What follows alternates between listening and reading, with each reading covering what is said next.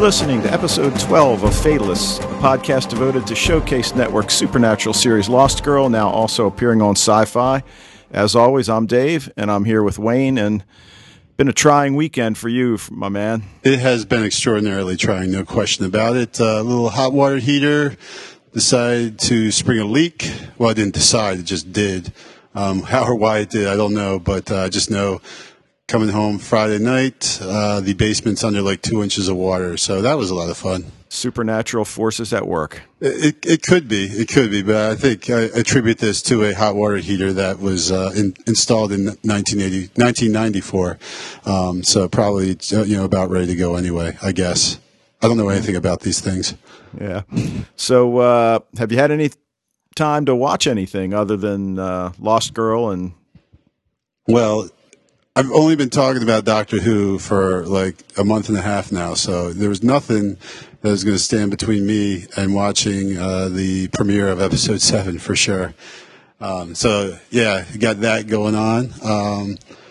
Still going forward in Supernatural. Now this is weird because, okay, so here's the deal. Like I forgot about the writer's strike, right? So I'm watching season 3 of Supernatural, right?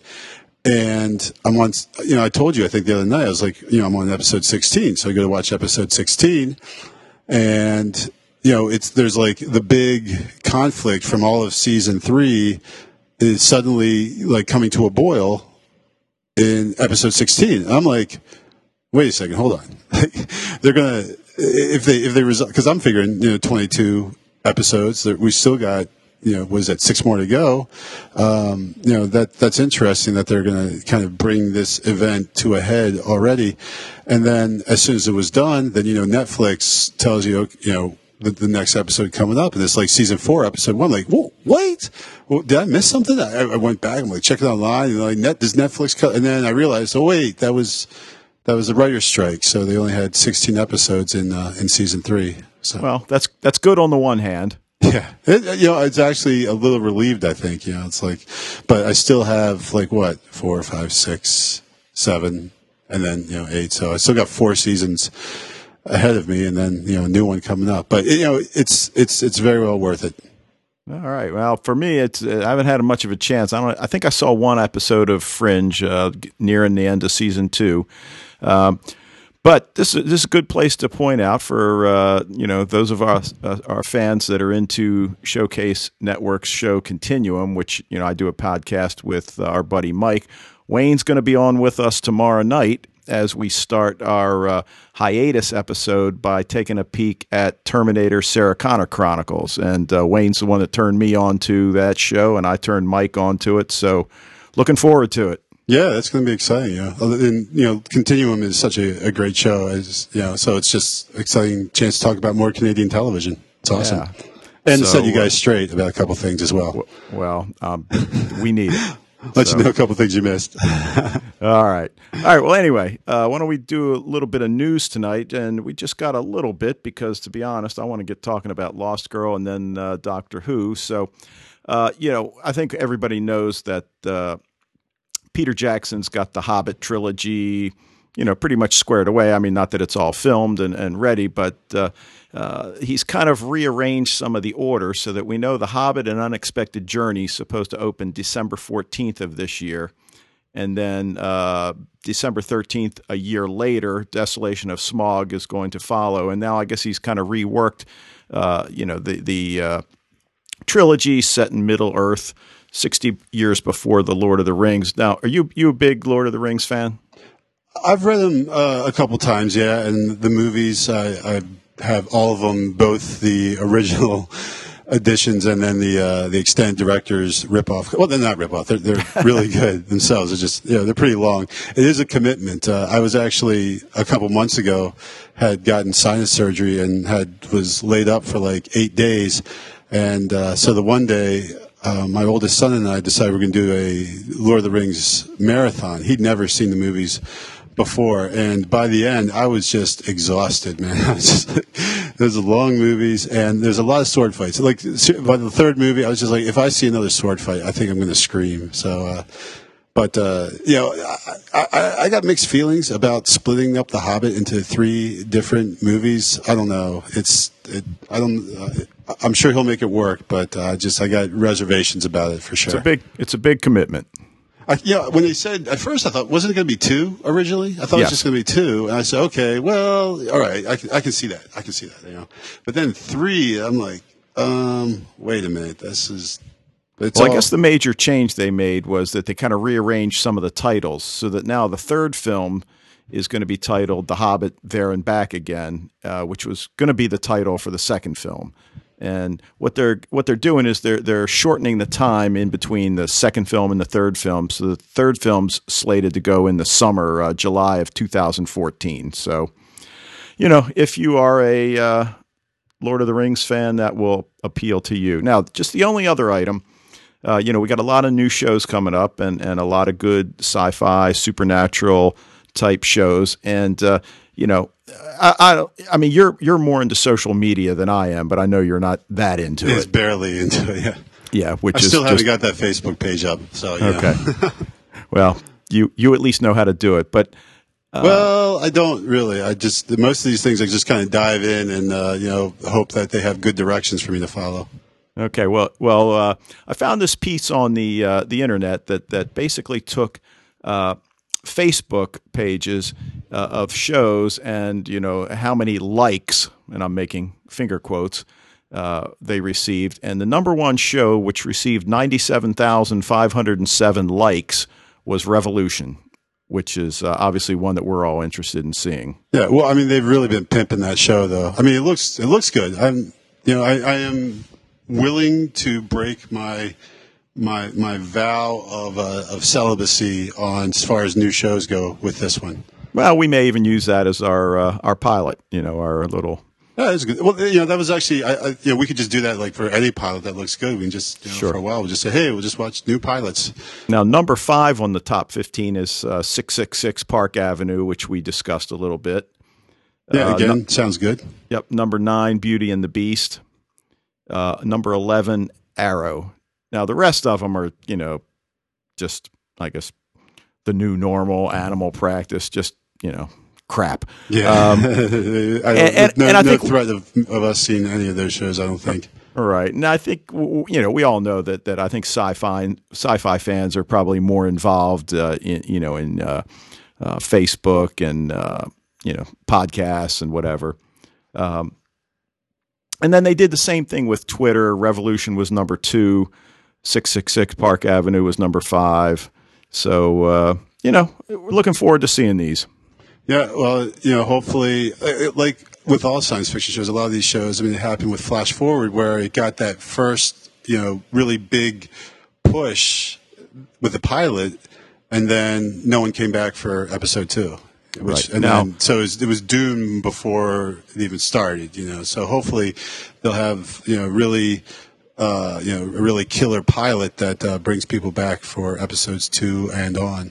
Yeah. Now, Revolution debuts September 17th at 10 p.m., which is that's pretty much the next show. Grimm Season 2, September 14th.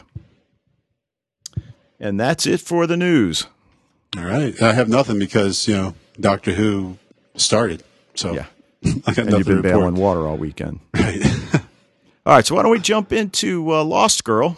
Season 1, Episode 11, getting close to the season finale, and this one's entitled Fatal Justice. Written by Peter Mahan, I can't remember my own handwriting, Mahan, and directed by Robert Lieberman, the team that brought you Where There's a Will, There's a Fae. So, okay. So that was a decent episode, but if you compare the two, I think they stepped it up for this one much more than they did for that for episode number 2 there. Yeah, I like this one a lot. And awkward silence. Yeah. Did you want me to jump in there? Because I was like, that's fine. We've been talking about the opening scenes all the time, and we've had a lot of sexual encounters. The last couple weeks we've had weapon scenes, and this one I thought was a really cool scene just in and of itself. But we see Dyson in this rockin' goth club entitled Carpe Noctem, which I guess means seize the night. Seize the night, yeah, it does in Latin, which is, again, we talked about, I think, last week, the week before, creepy. And, we see Dyson's arguing with this big guy, and we quickly learn that Vex apparently runs this club, and that this big guy he's arguing with, they apparently have some sort of past. Yeah, and it just starts out again, like just jumps up in medias res. So we're right there in the thick of the action. Dyson being threatening, getting in this big dude's face, getting in Vex's face. I like the line that Dyson claims that Vex would be thrown up before your first thought.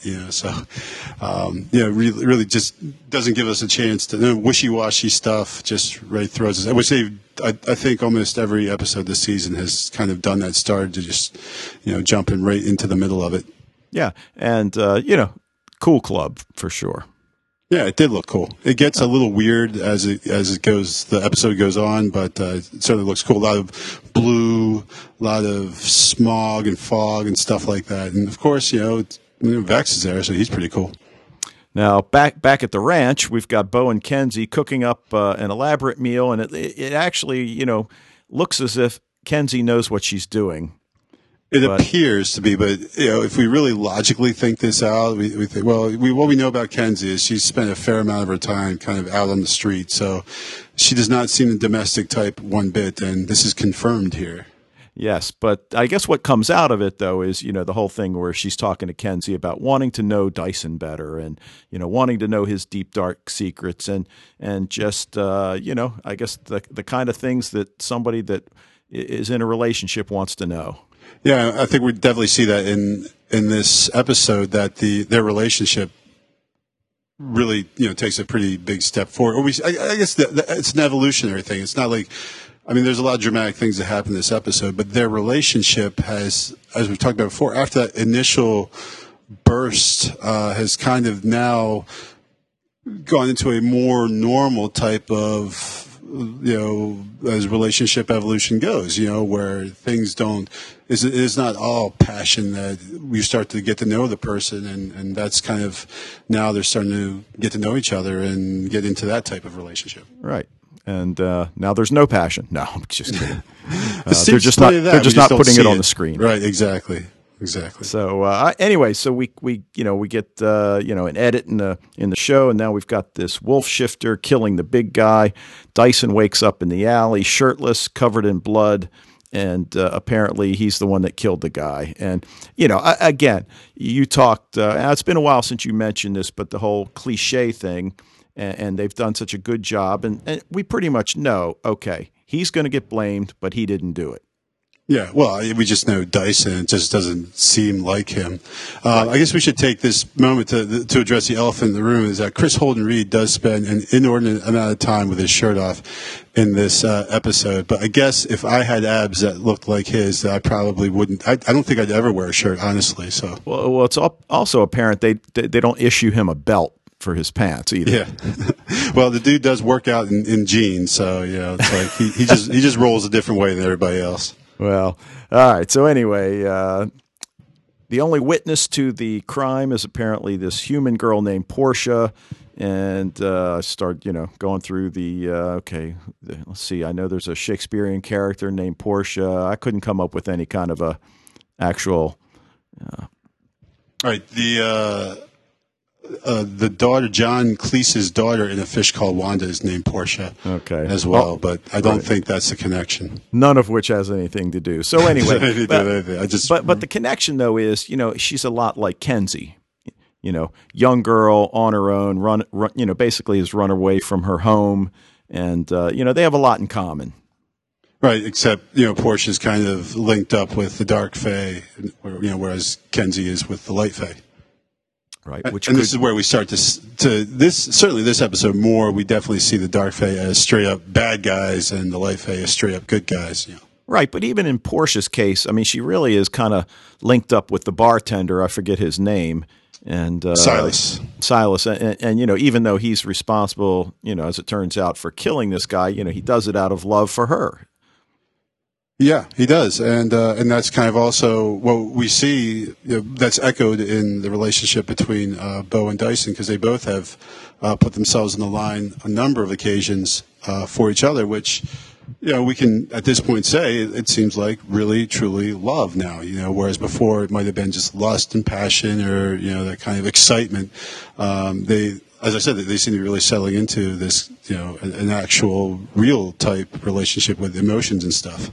Right. And it's funny. I mean, obviously, most of our dynamic is with the Light Fae because that's, Bo and her crew. And we've certainly seen that Light Fae, get into relationships with humans. This is kind of the first time we've seen a Dark Fae. Right. And what we've learned, as from Luann's Heidegger's experience, is that if you're the Dark Fae, you should absolutely not at all get involved in a relationship with a human. And Silas, off screen, apparently learns that lesson as well.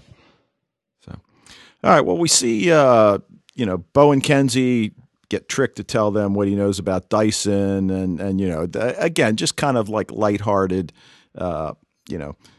scene, and she mentions that they're involved, right? And then Dyson walks in and asks for sanctuary, and pretty much everything changes at that point, right? Yeah, one thing that changes is Trick, just for like the second week, not the second week in a row, but in 2 out of 3 weeks, has just gone up and cleared out the bar. Everybody out. Yep. It's like, dude, how do you make money on this place? Every time something bad happens, you kick everyone out of your bar, man. Like, you need to have like a panic room or something where you can send people who are freaking out and everyone can stay in the bar, because you're losing money left and right by kicking people out every time something upsets you. All right. Now, I know you haven't watched Stargate SG-1 yet. But, not yet. I heard good things about it. Yeah, but one of the big bad guys in SG-1's name is Baal, and I believe that's the name of the big guy here. It's probably like BA''AL or something like that. Well, that's how this dude's name is spelled, at least on Wikipedia. Okay. And so anyway, I think at this point you start reflecting back on the episode and themes that come up, certainly, loyalty, and we'll talk about that. The major focus of the episode seems to be clearing Dyson, right? Yeah, and trying to we already figured his friends also right away know he didn't do this. There's no way Dyson would, and Dyson even says that. He says, "I wouldn't have done it like this." Right? Don't get me wrong. I've killed people before. I just wouldn't have been this sloppy. So that kind of is more convincing than him just trying to proclaim his innocence as in this is something I would never do, when clearly it is something he could do. Yep. And then the third is the power struggle between the Ash, the Morrigan, and Trick. Yeah, absolutely. I mean, we've seen numbers of little kind of hints of it as the season has gone on, but it is just out there now for everyone to see. Well, and this is kind of the first time where the Ash is really, to paraphrase, do you really know what you're doing, Trick? Yeah, he's pretty annoyed, and you can, at the end, I can't remember what he says. Where is it? This affair has been instructive, old man, and since we are headed toward a more substantial disagreement. He's very annoyed, and understands that this power struggle, whatever Trick is coming to a head, and the Ash really isn't going to put up with it for any longer. It almost seems like it might be one of these old guard versus the new guard kind of things. It could be, yeah, yeah, definitely. Well, especially when he calls Trick an old man. Everyone's an old man in the Fae community, dude. Yeah. But some are older than others, I guess. So, well, why don't we take a peek at the Morrigan first? And, yes, let's. I'd love to take a peek at her. Yeah. Now, I gotta say, okay, I'm definitely all for skin tight dresses. Yes. But, I don't know. I'm not sure what to make of that dress she was wearing. It wasn't doing it for you, this one? Well, yeah, she's had better outfits for sure. I mean, it's not so much the outfit; it was that No, she was still looking good to me. But you know what I think is even more compelling about the Morgan, besides her super hotness as far as looks goes. Oh, I said it. I said I wouldn't say the H word. I wouldn't did it. Yeah. But I love her attitude. You know, this whole, even when Bo is holding like that flaming hot poker to her throat, she's just acting like bored and put out. It's just really I know. Maybe there's something wrong with me that I like the bad guys so much. Yeah. But I think it's great. Like, as far as a character goes, as being like, different than your usual baddie. Like, instead of when you got the throat, you're like, oh, please don't kill me. You think instead she's just like, oh, really? It's funny. Well, she comes in and she's got her her muscle with her. And, she makes a point of telling them that, she's turned over the evidence and that they're playing by the rules. And, here we come back to the rules again. And that, she plans to put it to a vote among the elders. And that, basically it comes out that if it goes to a vote, then Dyson's as good as dead. She seems to enjoy causing Dyson pain. And I'm not sure what that's all about, unless it's just that, Well, yeah, Dyson for sure. And I think just the Light Fae in general, like Trick too. She enjoys kind of messing with him, and I think just she just loves. She's obviously a woman of power and influence. And I guess this is kind of like what else I like about her, because she's in many ways similar to Bo. That she is someone who is a powerful woman. Even the Fae is a world full of dudes, and we've seen, except for her, like, populated, and the power brokers are all guys, and she's willing to use her power and her influence.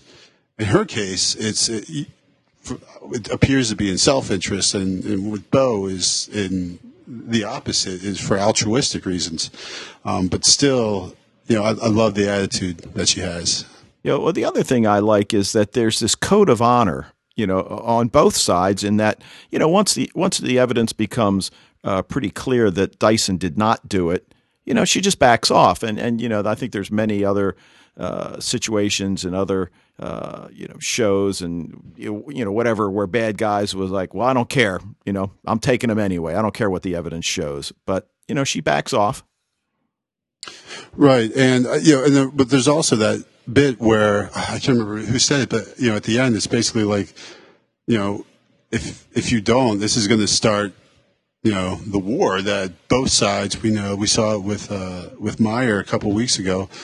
Light and Dark, like number one on their to-do list every day is like, number one, don't start a war with the opposite Fae. Right. They're very, very cognizant of this very delicate balance. It's almost like Europe in 1914, where, yeah, we have peace, but this is a very shaky type peace. This is a peace that can be destroyed by some random act, like a terrorist shooting an archduke in Sarajevo, or, some, bartender killing another Fae because he's in love. Something unrelated and emotional can lead to a massive. I think I can't remember who said it, but it might have been Dyson, but like a nuclear war they refer to it as. Right.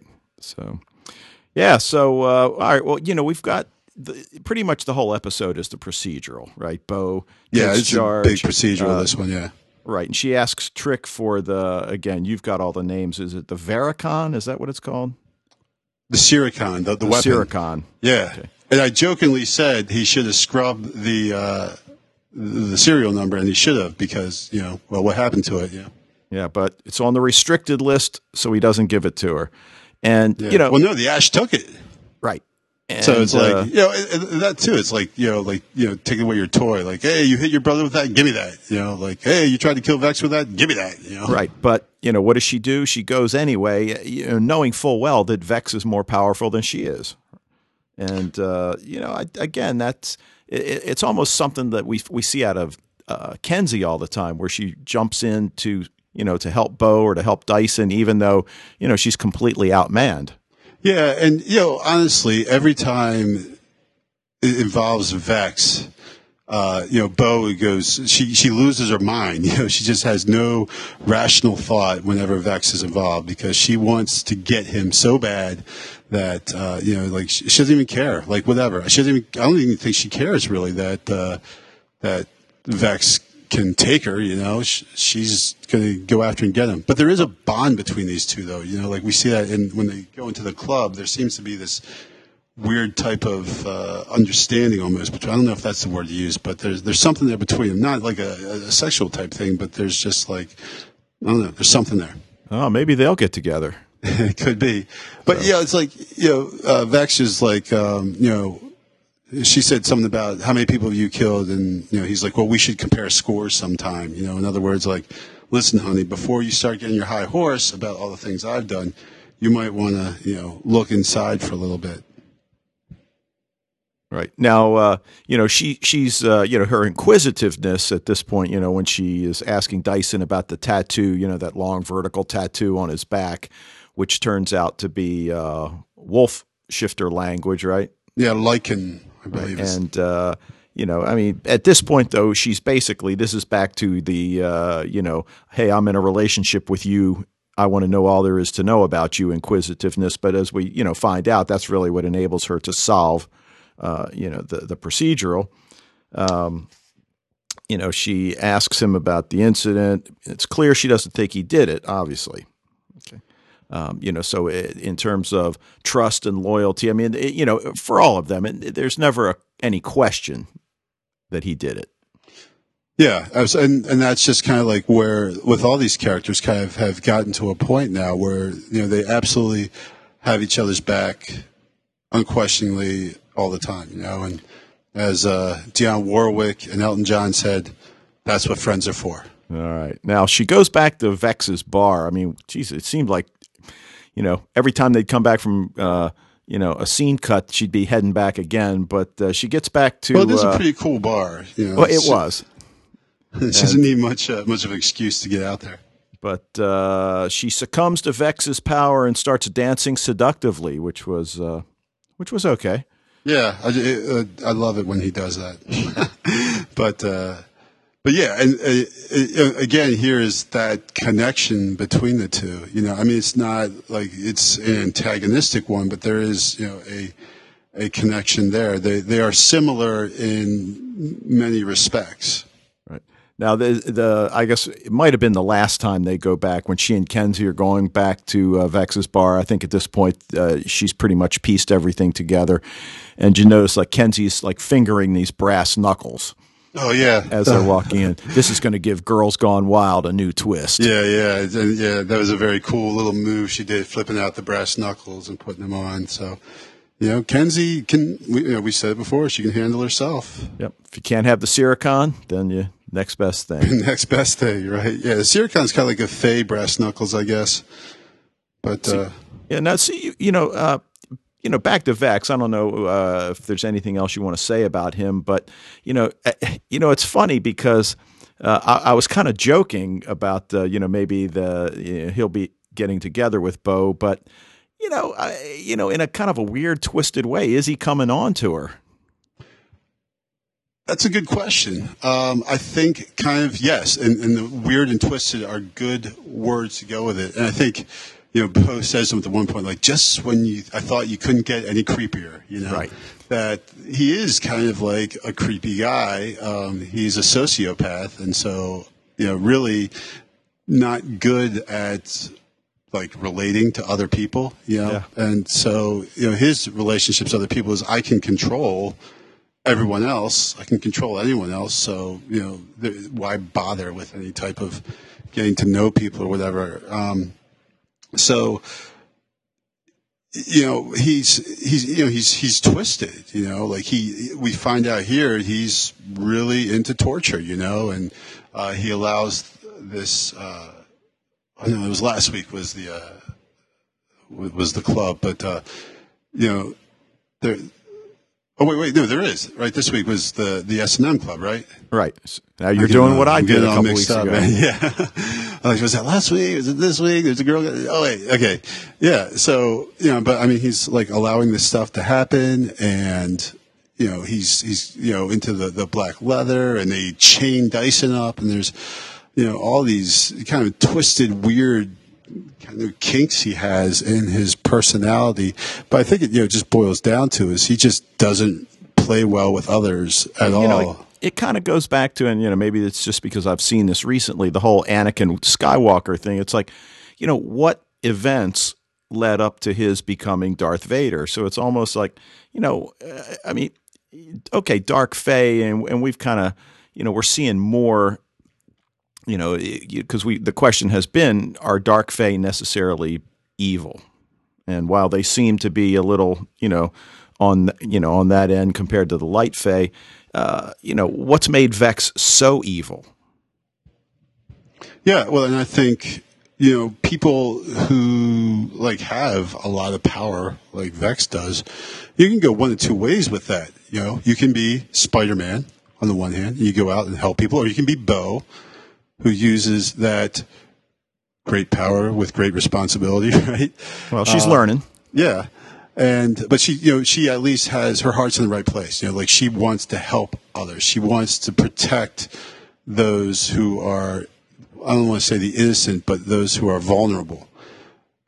Now, or you can go the other way with Vex, where you exploit that power and you join the Republican Party and you take advantage that you have all this power and everything, and you use it to your own personal advantage, not caring whether you hurt other people or not. So it's kind of like, as we said, there's a lot of similarities between Bo and Vex, but as they stand as like foils to one another.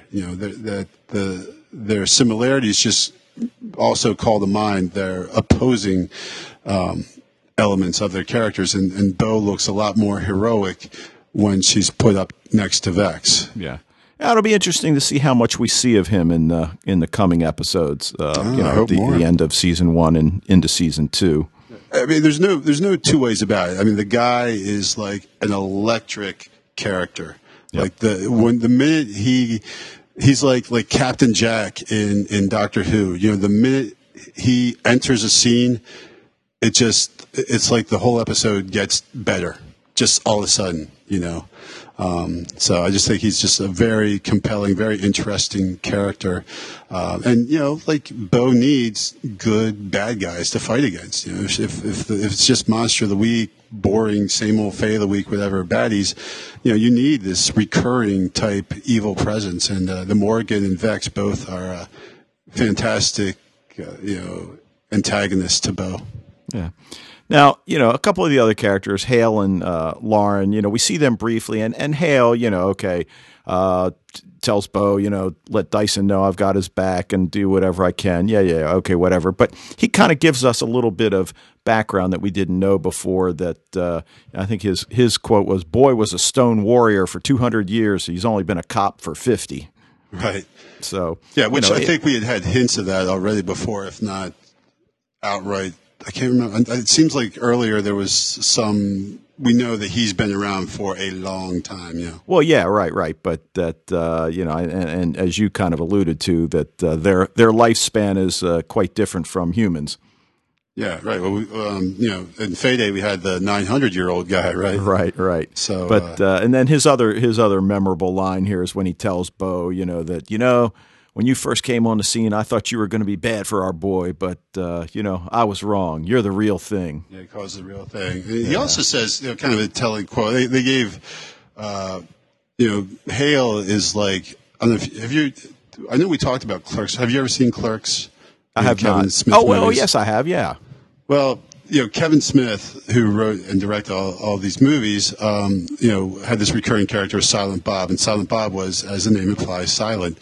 But at the end of the movie, we'd always have like one poignant kind of line that he gave. So Hale in this case seems to have all the Silent Bob lines, and this one he says like, a man like him will give up too much for someone he cares for. Sometimes everything, these poignant lines about, he sees that, obviously he's happy that Dyson and Bo are, have reached this point in their relationship, but he also sees there's an inherent danger there because, it's the Fey world. Bo especially is, as we see, is just kind of a danger magnet, Yep. And so he's worried that because he knows, he's a dog, right? What are dogs above everything else? But loyal, right? Yeah. Yep. Well, speaking of loyal, it got a little chilly when Lauren and Bo crossed paths there. And Bo's still not forgiving poor Lauren. Yeah, but I guess they both realize they're on the same side on this one, and I guess agree to disagree. Now, I think that's the only scene we even saw her in, right? Yeah, she was just in the one scene, I think. So she brings up the autopsy report, and it's just like, oh, hello, like I said, hello, Newman, kind of like that. Yeah. So at least a little bit more civil to each other.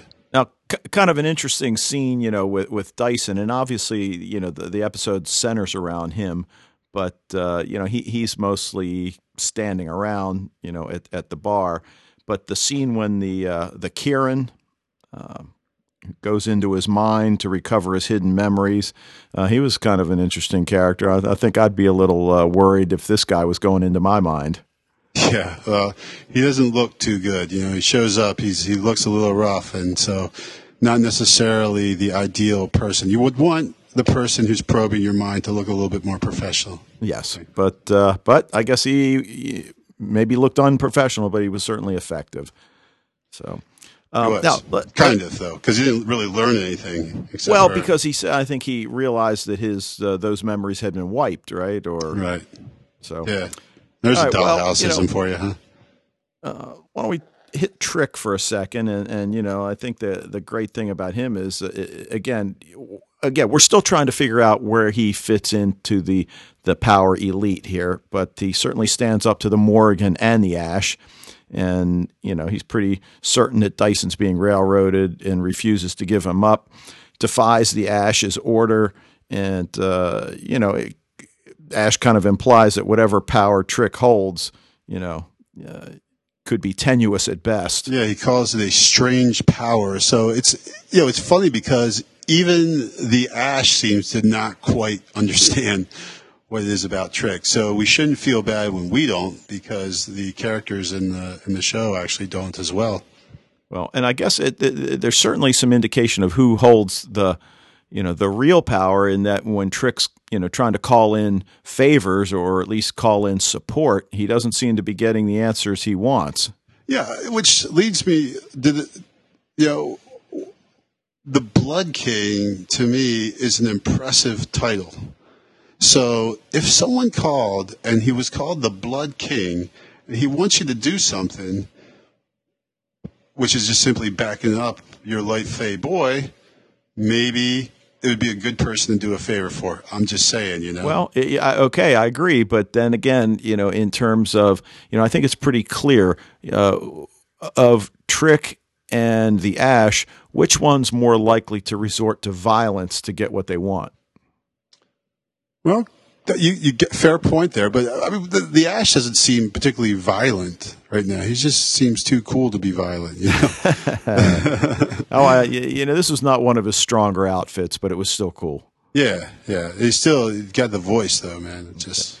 All right, now we talked about loyalty, and it kind of, at the end, Portia kind of sums things up. She says it, must really be nice with you and Bo watching out for each other.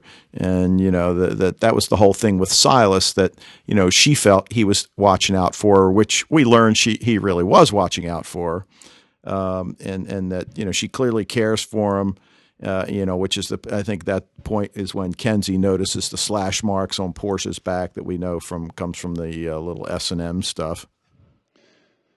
Yeah. And, it's kind of like, there's always like this kind of third person that's, well, not always, but often they bring in a third person. There was like, the Skull Girl back then. There was, what was her name? The other succubus. Last week. Man, my brain just doesn't work. Saskia. Yeah. And then now Portia. So often they bring in these, like a third girl or whatever.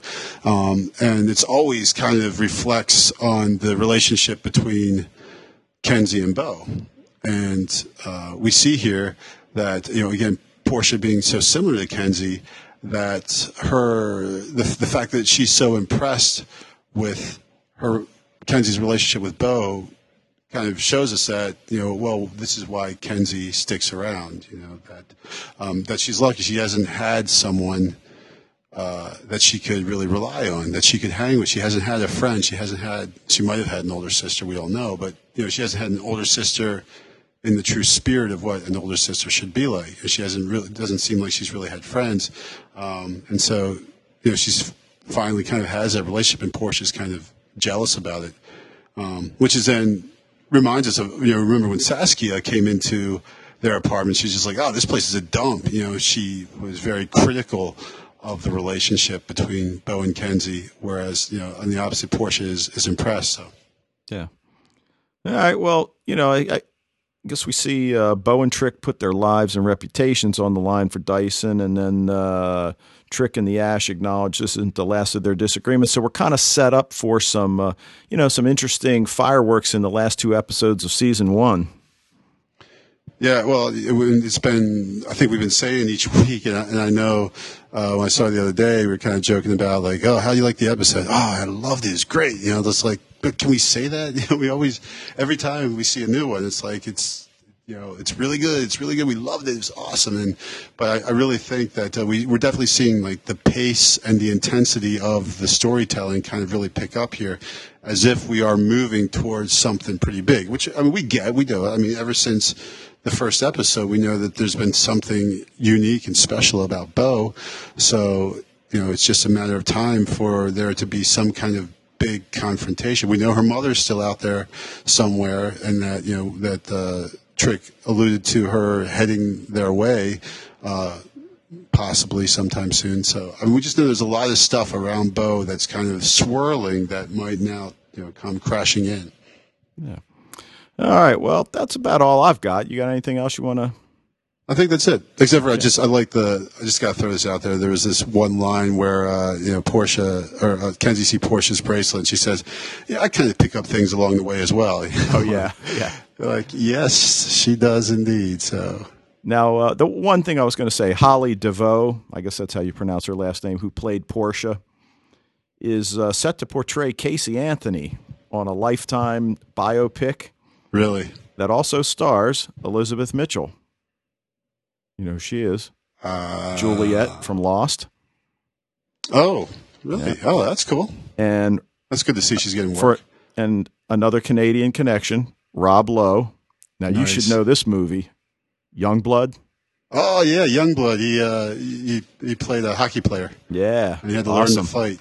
Rob Lowe learned to fight. It was not the most believable movie, but, there's not a lot of good hockey movies out there. So well, at least they didn't make him a goon.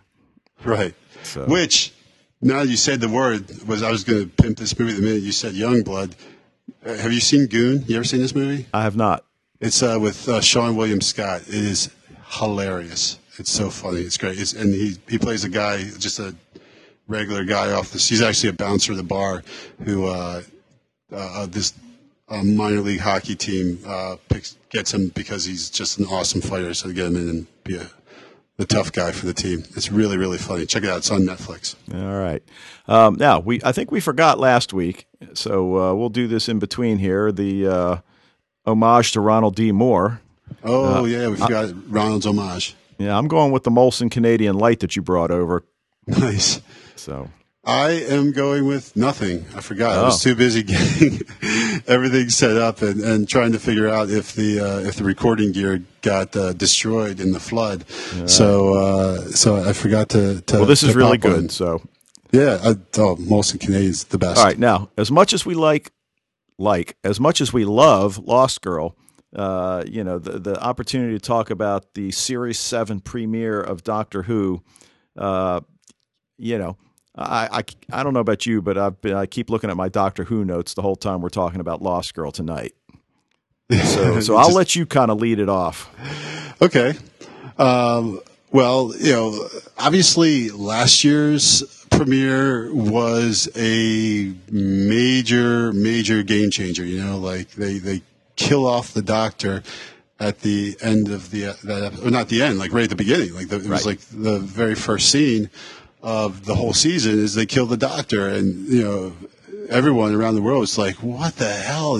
Like Moffat, how are you going to get out of this one, buddy? Right, that's the astronaut coming out of the water. Right. The astronaut comes out of the water, kills the doctor, and kills him dead for sure. No question about no regeneration, no nothing, just totally and really, really dead. And then of course, obviously, as happens, we've seen a lot. I'm not quite dead. Right. He shows up in the diner a couple later. So I mean, I think probably Stephen Moffat could have gone two directions then. He could have said, all right, I got to come up with a gimmick that's even more shocking than what we did last year. Or he could say, I'm just going to come up with a really good show. Just one show with the doctor being the doctor, Amy and Rory, everything.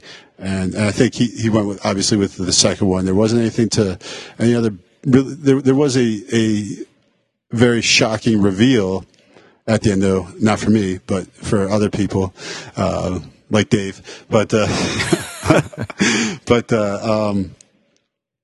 there was no big shocking event like the doctor getting killed, and then the season before was Matt Smith's Rory signing their divorce papers. Well, yeah, that was obviously very shocking, but yeah, like you kind of figure that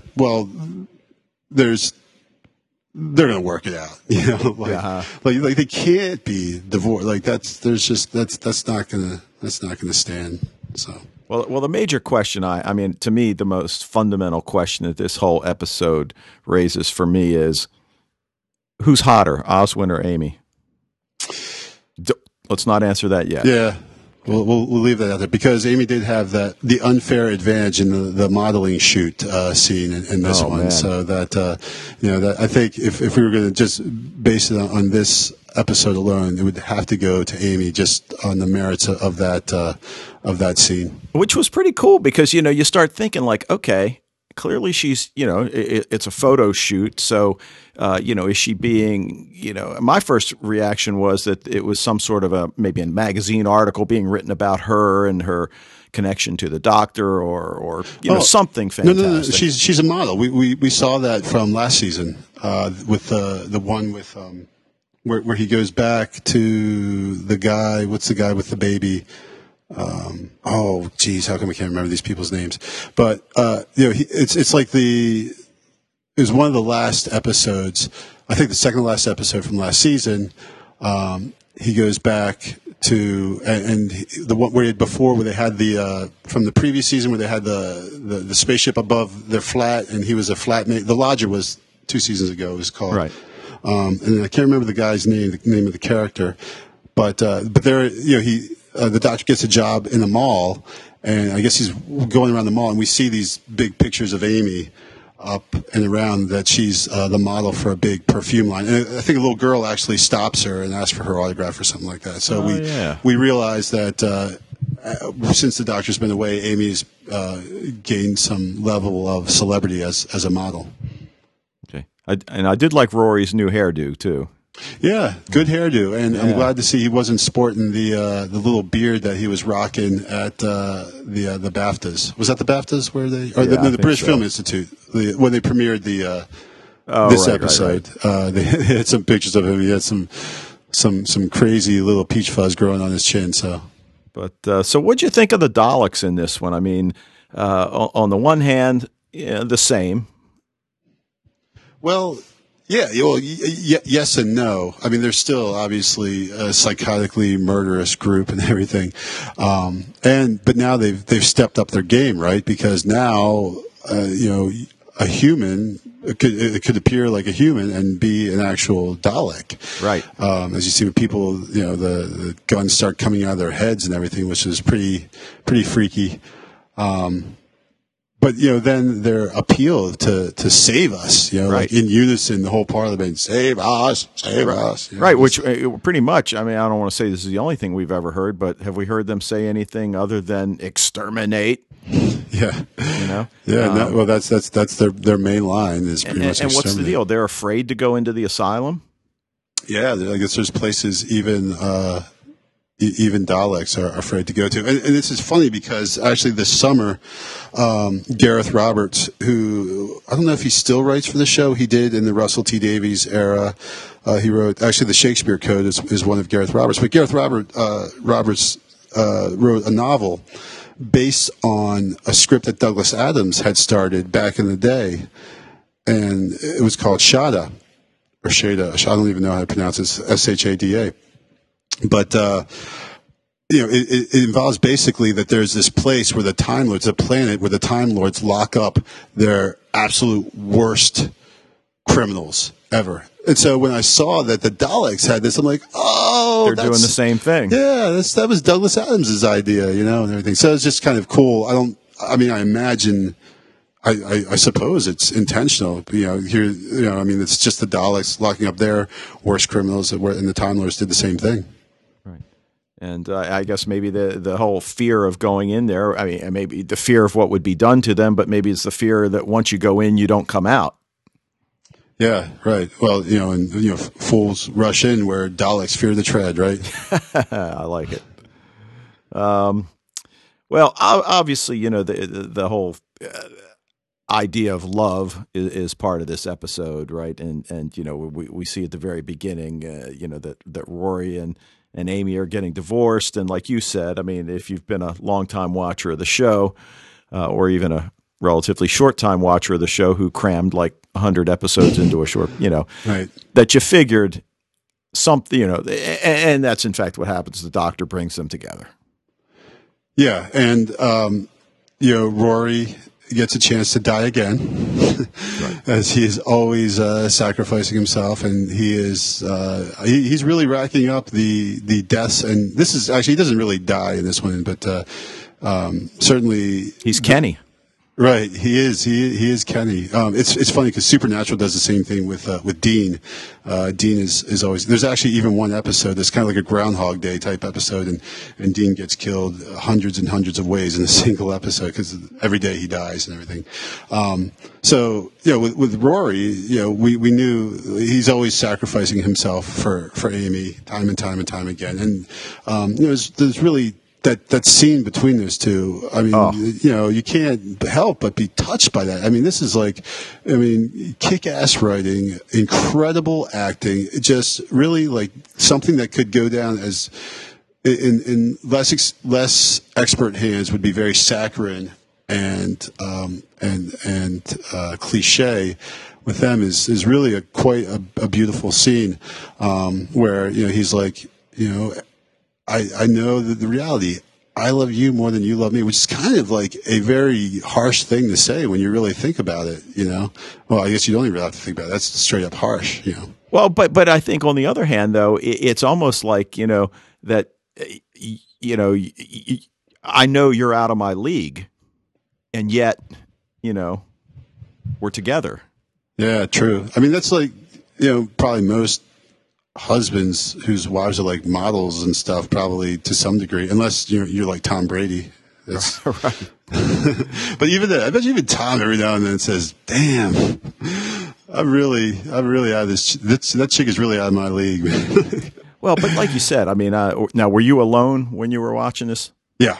Okay. I could feel the tear welling up. That was a really poignant scene, like you said, and her reaction was just perfect. This was, I guess Stephen Moffat wrote this episode, right? Yes, he did. And just great writing because, just then her response that, it's kind of how dare you, and then she explains what split them up.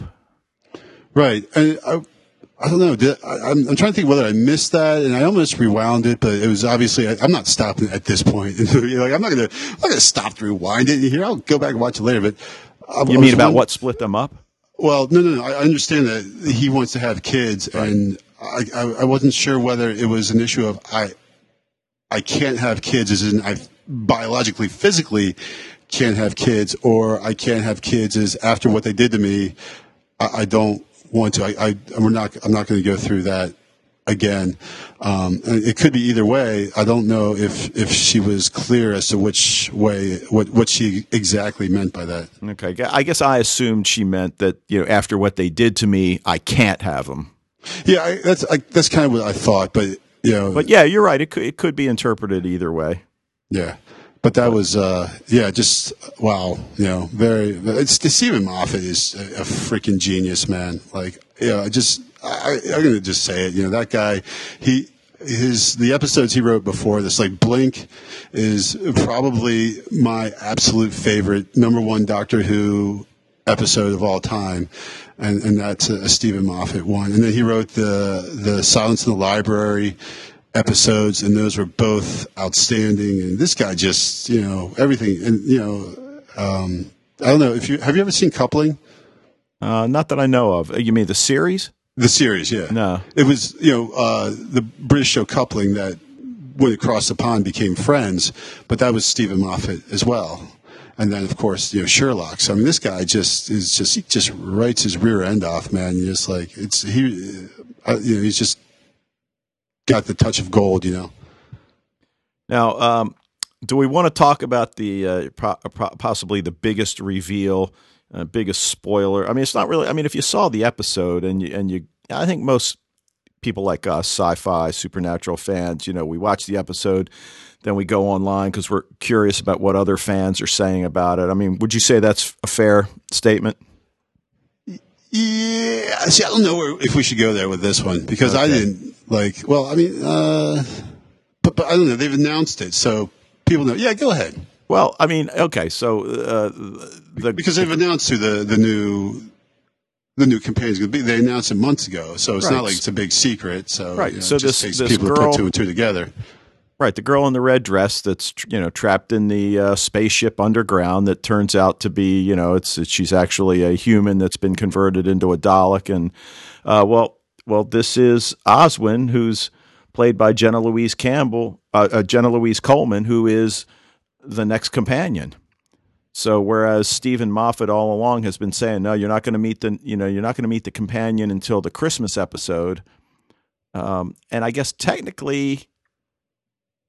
Oh, he could go back in time, though. Well, true, but what I'm saying is we saw her in this episode, but she wasn't the companion.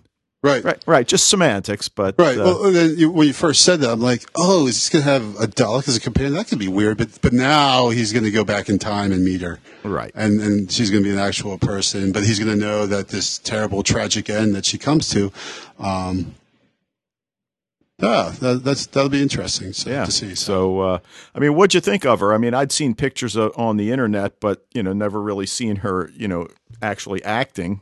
Yeah. Oh, she was great, man. She was like, and as I'm watching her, I was thinking, I was like, I remember that you had sent me, you'd sent me the article that announced her as the new companion. Like, I'm pretty sure this is a girl. So obviously, I'm looking at her with a much more critical eye than I would normally, because now it's almost like you're meeting your daughter's boyfriend or something. Like, okay, let me see if you're all right, if you're gonna match up, if you're acceptable for this role, and I just think like, man, she is dead on, man. She is great. She's got very good comic timing, and she's already establishing a relationship with the Doctor and everything. I thought she did a really good job. I think her banter was awesome, and granted that's the writers, but still she pulled it off.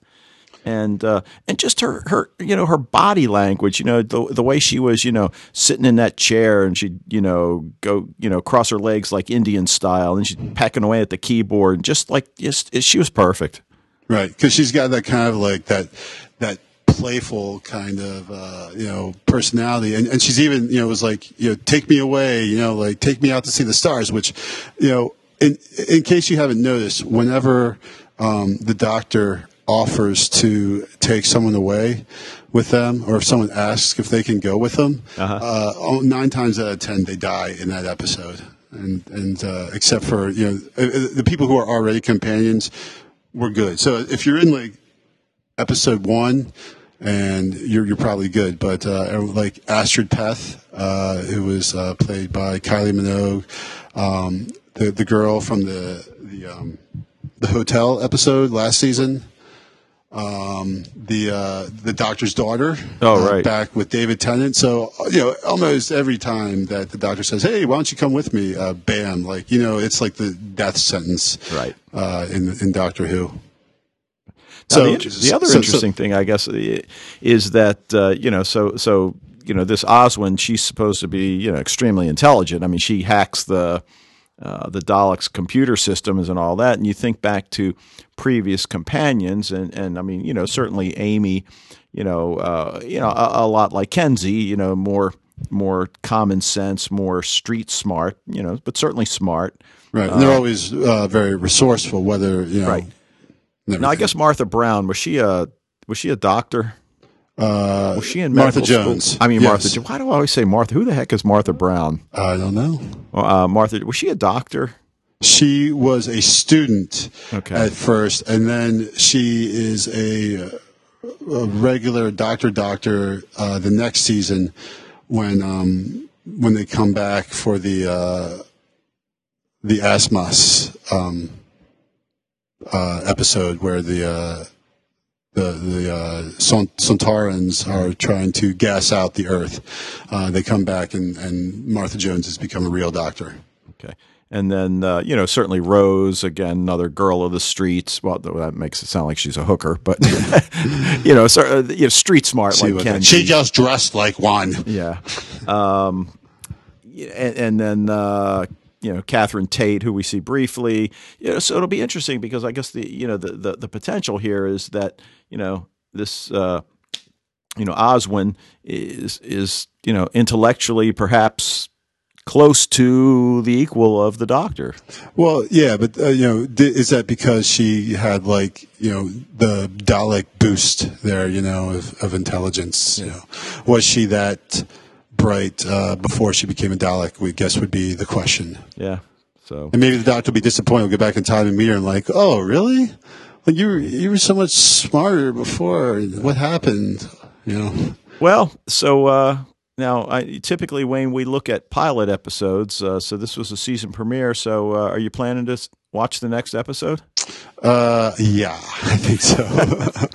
I've pretty much got the next 6 Saturdays, penned out. So I think from 9 to 10. Don't bother me. Don't call me. Don't do anything. I'm watching Doctor Who. All right. So I think our fans know we're fairly big fanboys of the Doctor. Yeah, so, definitely. All right. Well, anything else you want to throw in about that, or no? Again, I got not shocking like last season, but certainly sets up a lot of things. That relationship between Amy and Rory, and this Oswin and the Doctor. There's still a lot of unresolved issues from last season. With him dying and marrying River Song, and there's all kinds of stuff that's still out there. So it's going to be a trippy season. I'm looking forward to it. All right. Well, we're winding down in Lost Girl. We've got 2 episodes to go for the end of season 1, and do we know what we're going to do for our extra episode? No, but I had an idea, but I'm not sure if I could. Well, it might be difficult to find this one. But here's what I was thinking. Tell me what you think. Okay, so Ben Edlund, who is a executive producer for Supernatural and also wrote for Firefly as well, and worked a lot with Joss Whedon, created. Back in the 90s, probably even maybe in the late 80s, this came out a comic book which later became a TV show called The Tick, and it was really very, very funny. Like a guy who's not especially heroic, doesn't have necessarily great powers. It's kind of like almost like a different type of the Greatest American Hero, if you ever remember that show. So I was thinking, hey, that'd be cool as like a kind of a Ben Edlund type of thing to watch the pilot episode of The Tick, if you can find it. Now, have you looked to see if it's on Netflix? I haven't looked. Okay, well, we'll see. Between maybe that and Amazon. So all right, well, we'll go with that, and then if when we record next week, if we have to say we weren't able to find it yet, our our audience was, then, audience, shoot us an email and tell us we're slackers. Right, exactly. So now, one last thing I guess I wanted to say, and we were talking about this earlier in the week. That look, don't get us wrong. We were thrilled to be able to get the DVD set of season 1 for Lost Girl. But hopefully in season 2 in the box set when that comes out, there'll be some extras. And it's not necessarily, I want more value for my money. I was happy to, whatever, but they're cool. I want some extras. Yeah, like just some of the commentary, like from Michelle Lovretta, or some interviews with the actors, and just some stuff you want to see, kind of like when you admire like a show or I guess any work of art, you kind of want to say, hey, like Picasso, hey, that Guernica painting, what were you? How'd you go about that? How'd you start? Where'd you come up with the idea? You're just kind of interested in some of the ancillary stuff that goes with it as well. Yeah. So showcase people for season 2 extras. All right. So anyway, drop us a line at fatalistspodcast@gmail.com. You can check out the website at fatalists.podbean.com, and you can download us on download us not on YouTube, on iTunes. And until next time, it's been fun as always, Wayne. Yeah, good night, Irene. All right.